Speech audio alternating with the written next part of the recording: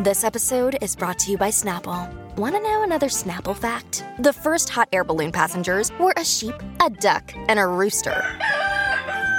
Ridiculous. Check out Snapple.com to find ridiculously flavored Snapple near you. Monday matinees begin right here on the Mutual Audio Network. Following audio drama is rated PG for parental guidance. The Sonic Summer Stock Playhouse.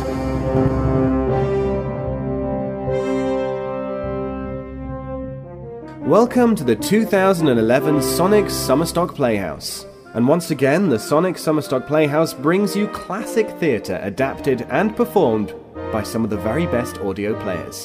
So without further ado, here's your host for this week's show.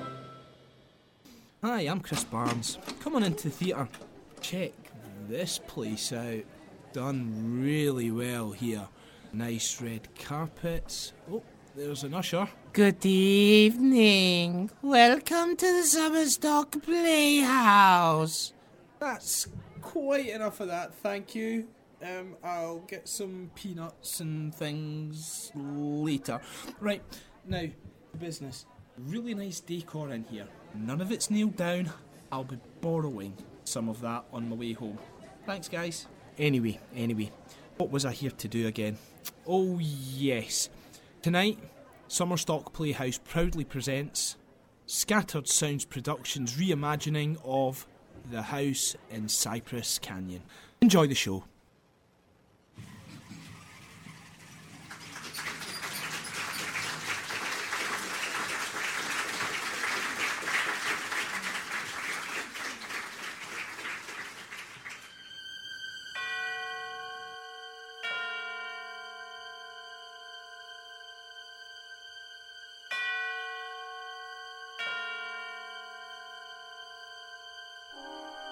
Suspense.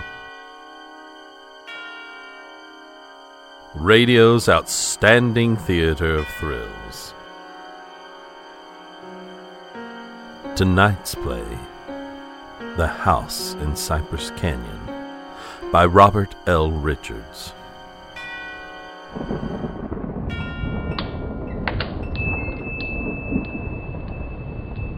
Merry Christmas, Jerry. How's the real estate business? Kinda early with your greeting, aren't you, Sam? Well, I gotta get 'em in sometime. I may not see you again till next Christmas. This real estate racket gets any crazier, I'll be dead by next Christmas. I'm glad you could get up here, though, Sam. What's on your mind, Jerry? Aw, you probably shoot me when you hear it, Sam, because I'm probably nuts. But doggone it, you're a detective, and you're my pal, and I just had to tell somebody. Well, you sound like it's serious. That's just it. I don't know what it is, Sam, but now listen, you know we're agents for a group of houses up in Cypress Canyon. Mm-hmm. Those places that were started before the war and never got finished. Oh, yeah. All they got in with the foundations, just concrete and a couple of beams. Well, they've been finished now. In fact, I'm putting up the for rent sign on the last one of them today. Well, what do you want? Police protection from the mob? Listen, Sam, this house I'm talking about, it's got a number now, 2256. But before, when the men went back to work on it about 3 months ago, well, they just started when the foreman on the job brought me a shoebox that he found up on a beam. And this box had a manuscript in it. A story, kinda, all written out. Yeah? Well, he gave me the thing, I read it, and I didn't think much about it. I put it in my desk, but the other day, as I happened to be driving by there, I saw the number on the house, and what the house looked like. I thought of this manuscript. I don't like it, that's all. There's something funny about it. Well, what's funny about it? Well, mind you, this thing was in an unfinished house in Cypress Canyon. The house was only just started building. All right. Well, listen, Sam, I want to read it to you if you've got the time. Then you'll see what I mean. All right, shoot. Well, here's how it begins. To whom it may concern, my reasons for setting down on paper what follows here will be abundantly clear. It will be abundantly clear to anyone into whose possession it may fall. First, let me say that I'm a very ordinary person. My name is James A. Woods. I'm 35 years old. By profession, a chemical engineer.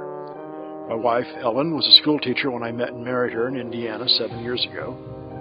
There's nothing in the past life of either of us that would suggest remotely any cause or reason for the dreadful thing that's invaded our lives.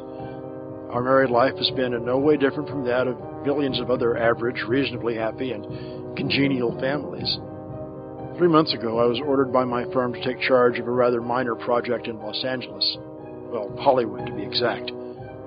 The order was a sudden one. There'd been no time to secure accommodations, and conditions being what they are, the inevitable result was that, until the day before yesterday, we'd been living in the cramped quarters of one of those characteristic California motels.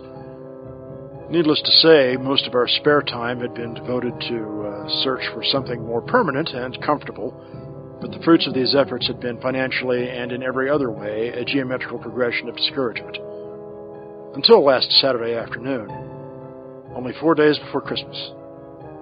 We were driving into town on our way to a movie when Ellen saw it. Jim, look. What? That sign in front of that real estate office. Oh, yeah. Don't you see what it says? For rent. Furnished 2-bedroom house, close in, immediate occupancy. Yeah, Aren't you gonna stop?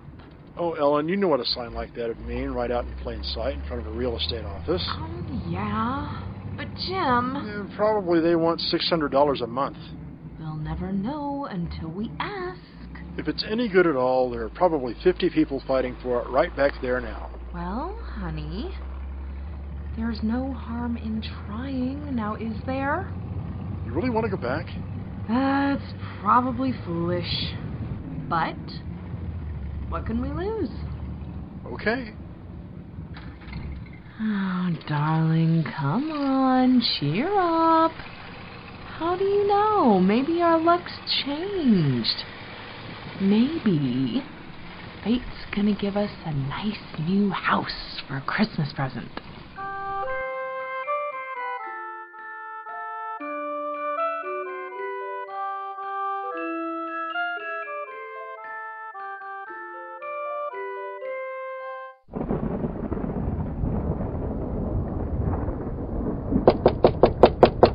Come in.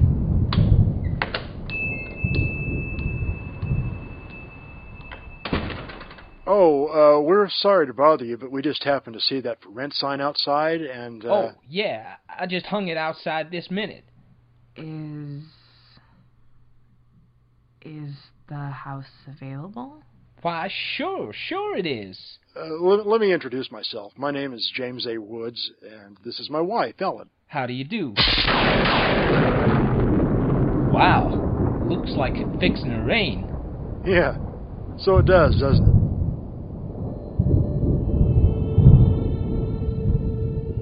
Well, it was one of those things. The real estate agent had just been authorized to rent the place by mail that morning, and he'd hardly had a chance to look at it himself. Put up his sign when we drove up. It was just an ordinary little California house about halfway up Cypress Canyon. Number 2256. Just an ordinary, undistinguished little house. The agent didn't know much about it. Construction on it had been stopped by the war, and it had just been completed and furnished lately. Been vacant while somebody's estate was being settled, and now it was owned by a bank in Sacramento. Of course, we didn't care about that.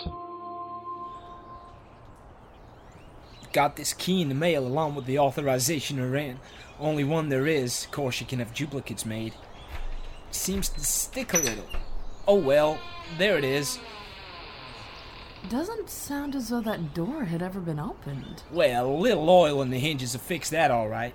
Oh, sure. Well, now here's your living room.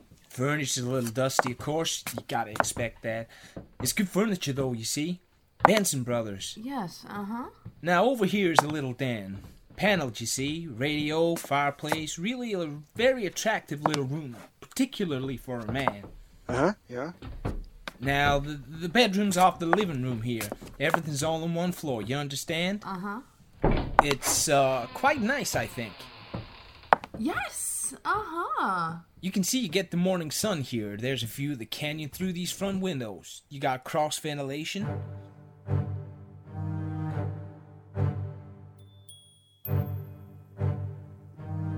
That's about all there was to it. Wasn't the best place in the world. Small, badly built, but What would you have done? We took it, with as little inspection as that. It was the Saturday before Christmas. And the very same evening, we were struggling up the steps from the road with suitcases and boxes and armloads of clothes and all the endless bric-a-brac that people collect and never know they have until they move. Ellen began unpacking, and I began moving things around and taking the worst of the pictures off the wall, doing all the little things that everybody does when they move into a new place and try to give it something of their own personality.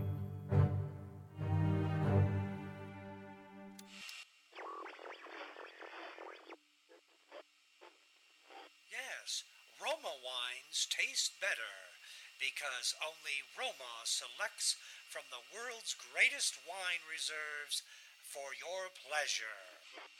Don't be such a sourpuss. You know, it's a roof over our heads for Christmas. That's more than we ever thought we'd get, isn't it? Now, what in the world are we going to do with those two pictures? Well, why don't we just leave them where they are? Jim, we can't. They're too awful. All right. Put them in the closet then. I can't. Both the closets are jammed full. No, I mean the other one in the little alcove off the den. At least there's a door there. I suppose it's a closet. I don't know. If that isn't a commentary on the housing problem, huh? A woman moving into a house without even knowing where all the closets are. Take the pictures down, will you, honey? Bring them in here. Okay.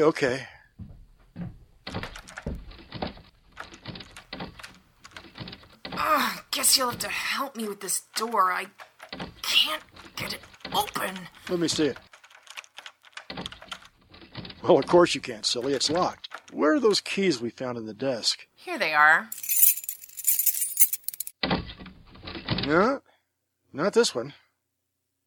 Sure this one won't work. Nope. Feels like an awful solid door for a closet. That's one solid door in the house. No, this one won't do it either. Well, we'll just have to get a locksmith up here on Monday. I'll put the pictures behind the desk, okay? Yeah, all right. Jim, if you could just help me move this armchair, huh? Oh, Ellen, will you let it go till tomorrow? Do you know what time it is? Aw, but honey, I'd like to get the place looking just a little bit... Yeah, but it's almost midnight. In fact...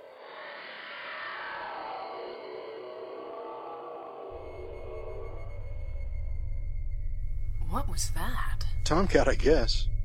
Out in the brush somewhere. Sounded near. Hope that doesn't go on all night. Well, there isn't much we can do about it. Come on, Ellen, I'm dead tired. All right, Jim. Where'd you put the toothpaste, honey? It's right in the medicine cabinet. Oh, yeah. Jim, we ought to get some firewood tomorrow. You know, a fire in that living room would make all the difference in the world. We can't. It's Sunday. Well, Monday then. Jim, I think red curtains are what we need, don't you? You know, just at least for the living room. Anyway, the ones in there now have just got to come down. Yeah, I suppose they do. What do you think of red? Well, I guess it's salt.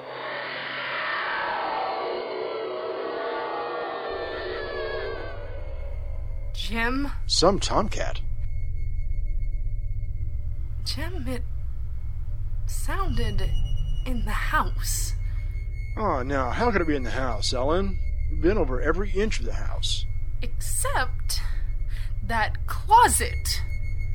Now, how could a cat or anything else be in a closet that's been locked up for over a year? I don't know. Yeah. Probably under the house.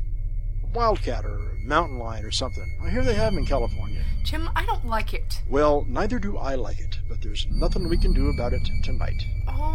Maybe you ought to call somebody, the police or some neighbor. Oh, don't be silly, Ellen. You act like a kid. Come on, let's go to bed, huh? Oh, all right. I suppose it is silly. Jimmy, did you lock the door? Yeah. Can I turn out the lights now? Yeah, all right. Good night, Ellen. Sleep tight. Good night, Jim.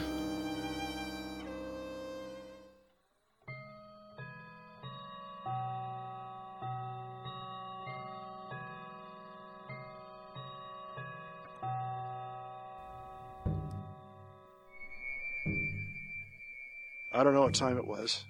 Perhaps an hour, perhaps only a half hour later. My mind was in that hazy borderland between sleep and a dream that's still part of consciousness.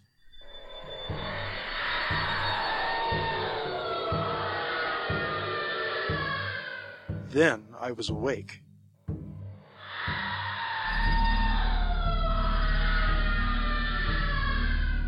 Ellen? Are you all right? Yes. Did you have a nightmare or something? No, I heard it too. Well, that didn't sound like any cat. Put on the light. Yeah. It seemed to be out there, Jim. In the house somewhere. I'm going to look into this. Jim, you be careful. Come on. Where's my shotgun? In the den, I think.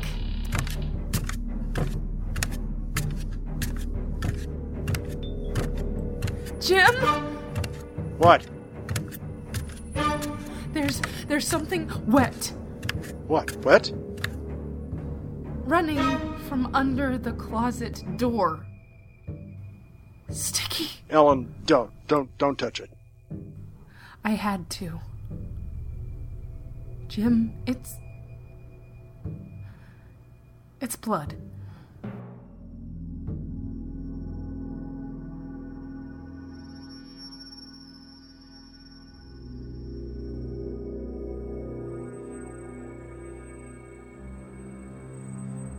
It cannot be too difficult to understand from the foregoing why I have taken the pains to set down in writing the events related here. To find in one's newly rented home a closet which cannot be opened is in itself certainly no great cause for alarm. But to be awakened in the stillness of the night by unearthly cries within that house, to find oozing from under that closet door something that is unquestionably blood, that's another matter. Perhaps others might have been braver than we. Suffice it only to say that we got out of the house in something very close to a panic, and only returned when we had the moral support of two stalwart Los Angeles policemen. You, just moved in here, you say? That's right, officer. You can see we're still unpacking. And the place has been empty right along before that? Yeah, I don't know much about that part of it. You could check all that with the real estate agent, though. Well, where is this closet? Oh, it's right in here, officer. And the blood is... Where? Where's the blood? Jim? Officer, I swear to you, there was blood on the floor less than an hour ago. I saw it. Uh-huh. It was running out from under that door.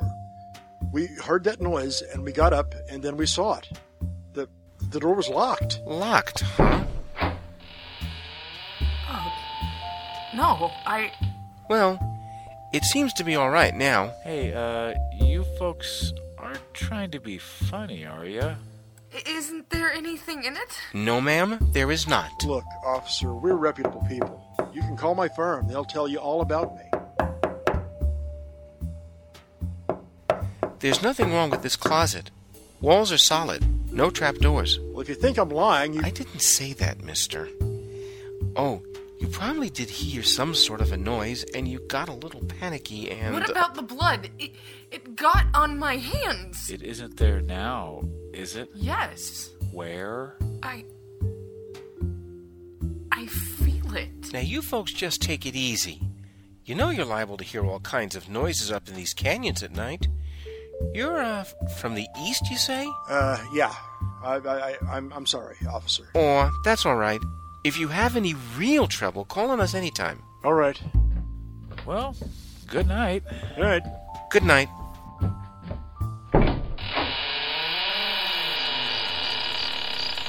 Hey, you ought to have this door fixed. That's enough to scare you. Yeah, we're gonna have it fixed.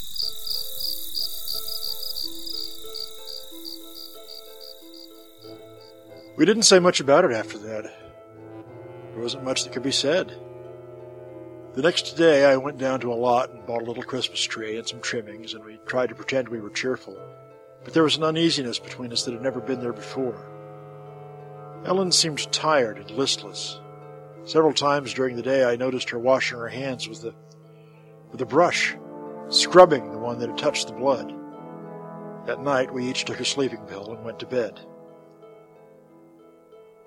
It was sometime after midnight when I was suddenly wide awake, staring into the darkness. In some way, I knew at once and instinctively what had awakened me. Ellen was not in her bed nor in the room. The nameless thing I had feared gripped at my heart until I could scarcely breathe. I opened the bedroom door and started through the house, putting on every light that I could find. There was not much to search, but I searched thoroughly. The living room, the kitchen, bathroom, den, even the garage. And all the time the dread of looking where I knew at last I must look. I think I knew from the very first where I'd find her. It must have been a full minute that I stood before that closet door. Then I opened it. She stood there, rigid, her arms at her sides, her fingers extended like claws. Her hair was over her face, her eyes stared out of it. Her lips were drawn back in a grin like an animal at bay. For a moment I was frozen in the horror of it. I stretched out my hand. Very deliberately she turned her head and sunk her teeth until they met into the flesh of my forearm. I'd raised my hand to strike at her, but already she'd relaxed her hold and gone utterly limp. She would have fallen unless I'd caught her. Carried her into the bedroom and laid her on the bed. Strangely, at that moment, my only thought was how I might revive her, until I saw that it was not a faint, but a sleep that she'd fallen into. A sleep as deep and heavy as though she'd been drugged. And so, I left her. But for me, that night, there was no sleep.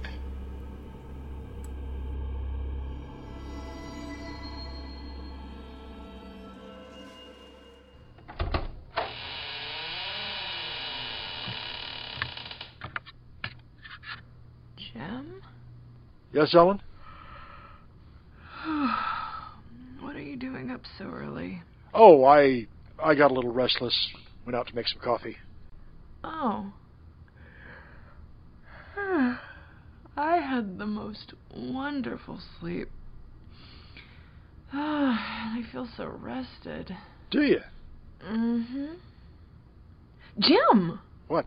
What's the matter with your arm? Oh, I just hurt it. Well, honey, it's terribly swollen. Let me see it. No, it's all right, Ellen. Oh, it isn't all right. You've got to see Dr. Westleaf right away. Yeah, sure, I will. No, now you promised me, Jim, that you'll go the first thing this morning. How did it happen? Oh, there was a dog. Dog? Yeah, I heard him trying to chew through the screen door. I went out to chase him away, and he bit me.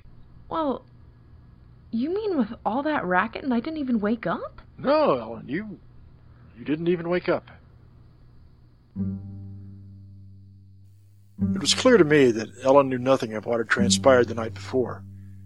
I went to my office that morning and made a pretense of going over routine business, if only to restore my mind to some semblance of calm by the sight and sound of common familiar things. The pain in my arm had become a persistent, dull throbbing. I made a late appointment with Dr. Westleaf. He treated my arm with something of an arched eyebrow, and he said, "Well, I've never seen anything quite like it before. That is, such a rapid onset of infection."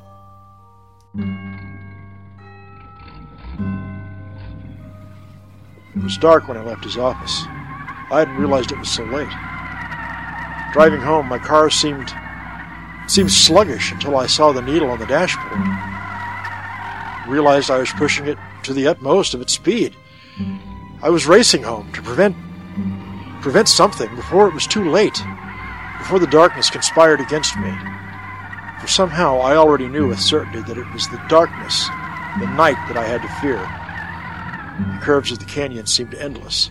Then the cold fear reached up inside me. My house, too, was dark.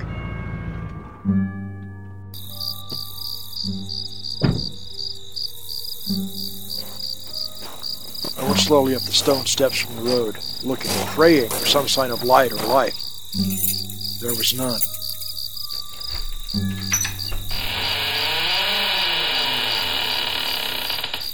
The house was empty.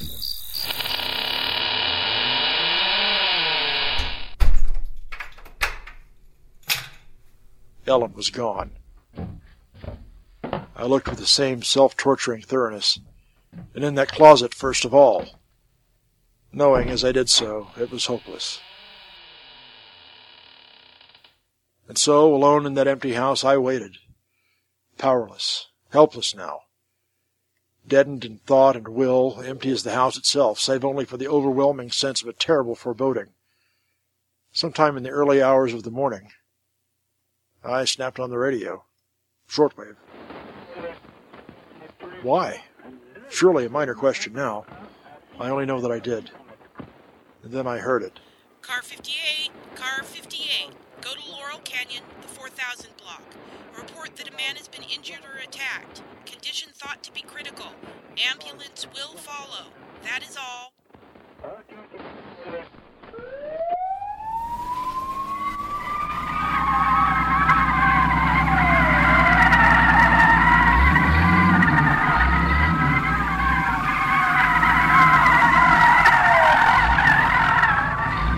I was there almost before the police, edging my way through the little crowd, staring down at the man lying there in his white uniform under the streetlight. Yeah, the milkman, poor guy. I heard him scream, but when I got here, he was just like that. All right. Stand back. Please, stand back. Well, you again. I heard it on the radio. I live just down the road. Yeah, I remember. What happened? Well, take a look. Maybe you can tell us. He was dead. He was lying on his back, and his throat had been torn out as though by the fangs of some wild animal.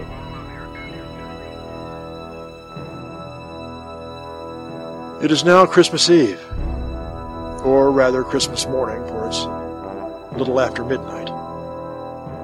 I've been waiting here in the stillness of this empty house for nearly 24 hours.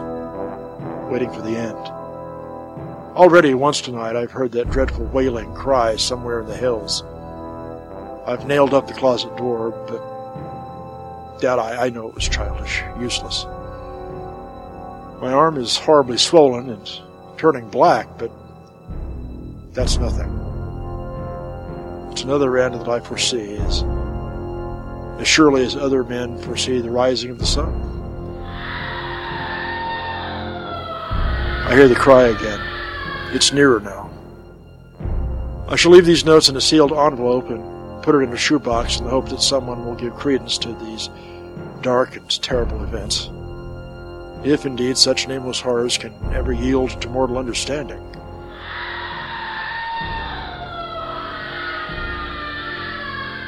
As for myself, I feel no longer any fear or even sorrow. Only a desire that the end, the thing I must do, may come soon. And it will be soon. I know. Yes, for there is someone at the door.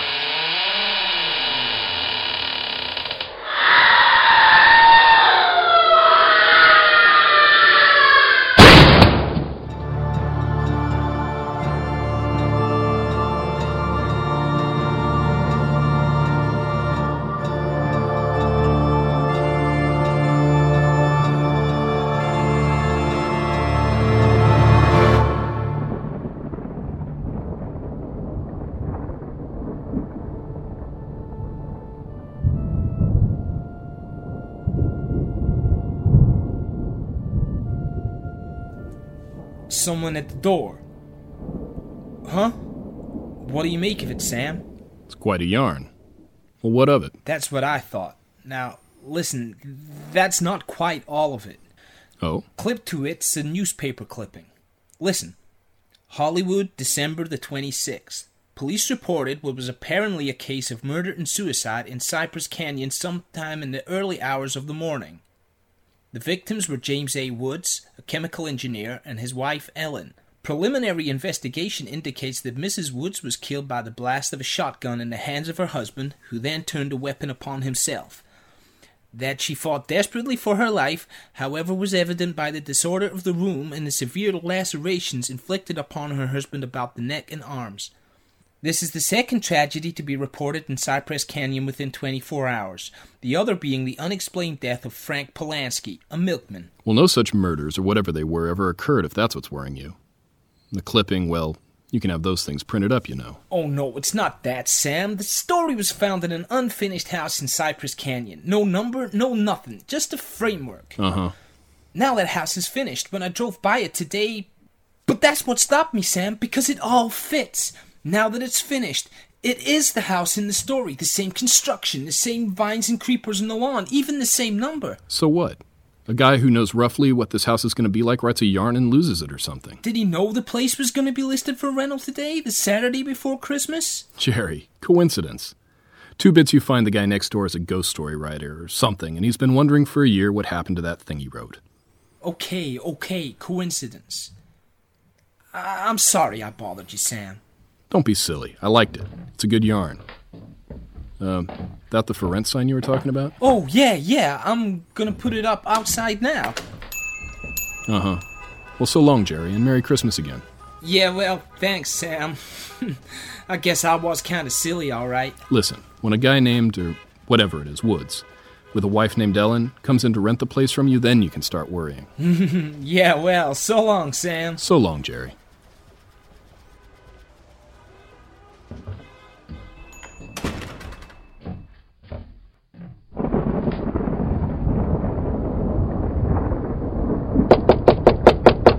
Come in.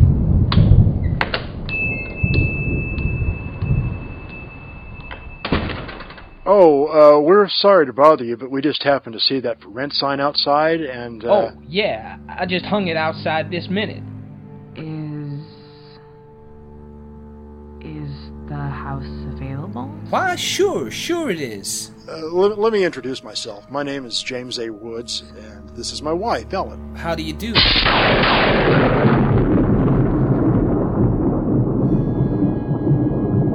Wow, looks like it's fixing a rain. Yeah, so it does, doesn't it?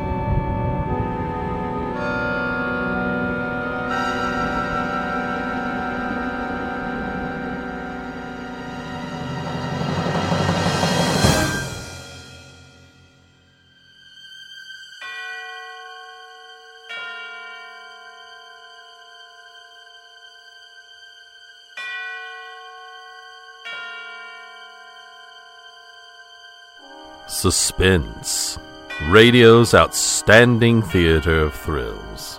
Tonight's story, The House in Cypress Canyon by Robert L. Richards, was originally produced for the classic radio program Suspense by William Spear on December 5th, 1946. This evening's presentation was produced by James Sedgwick of Scattered Sounds Productions for the Sonic Summer Stock Playhouse.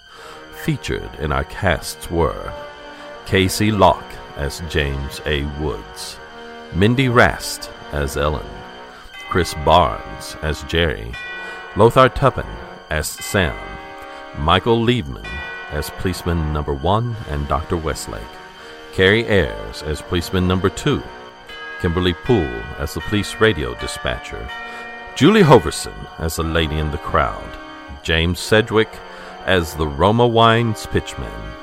Music by Kevin MacLeod at Incompetech.com. Special thanks to David Krause for a new rendition of the Suspense theme. Sound effects found at the Free Sound Project. Sound and mastering by Jimmy Jam. This is H. Keith Lyons. Good evening.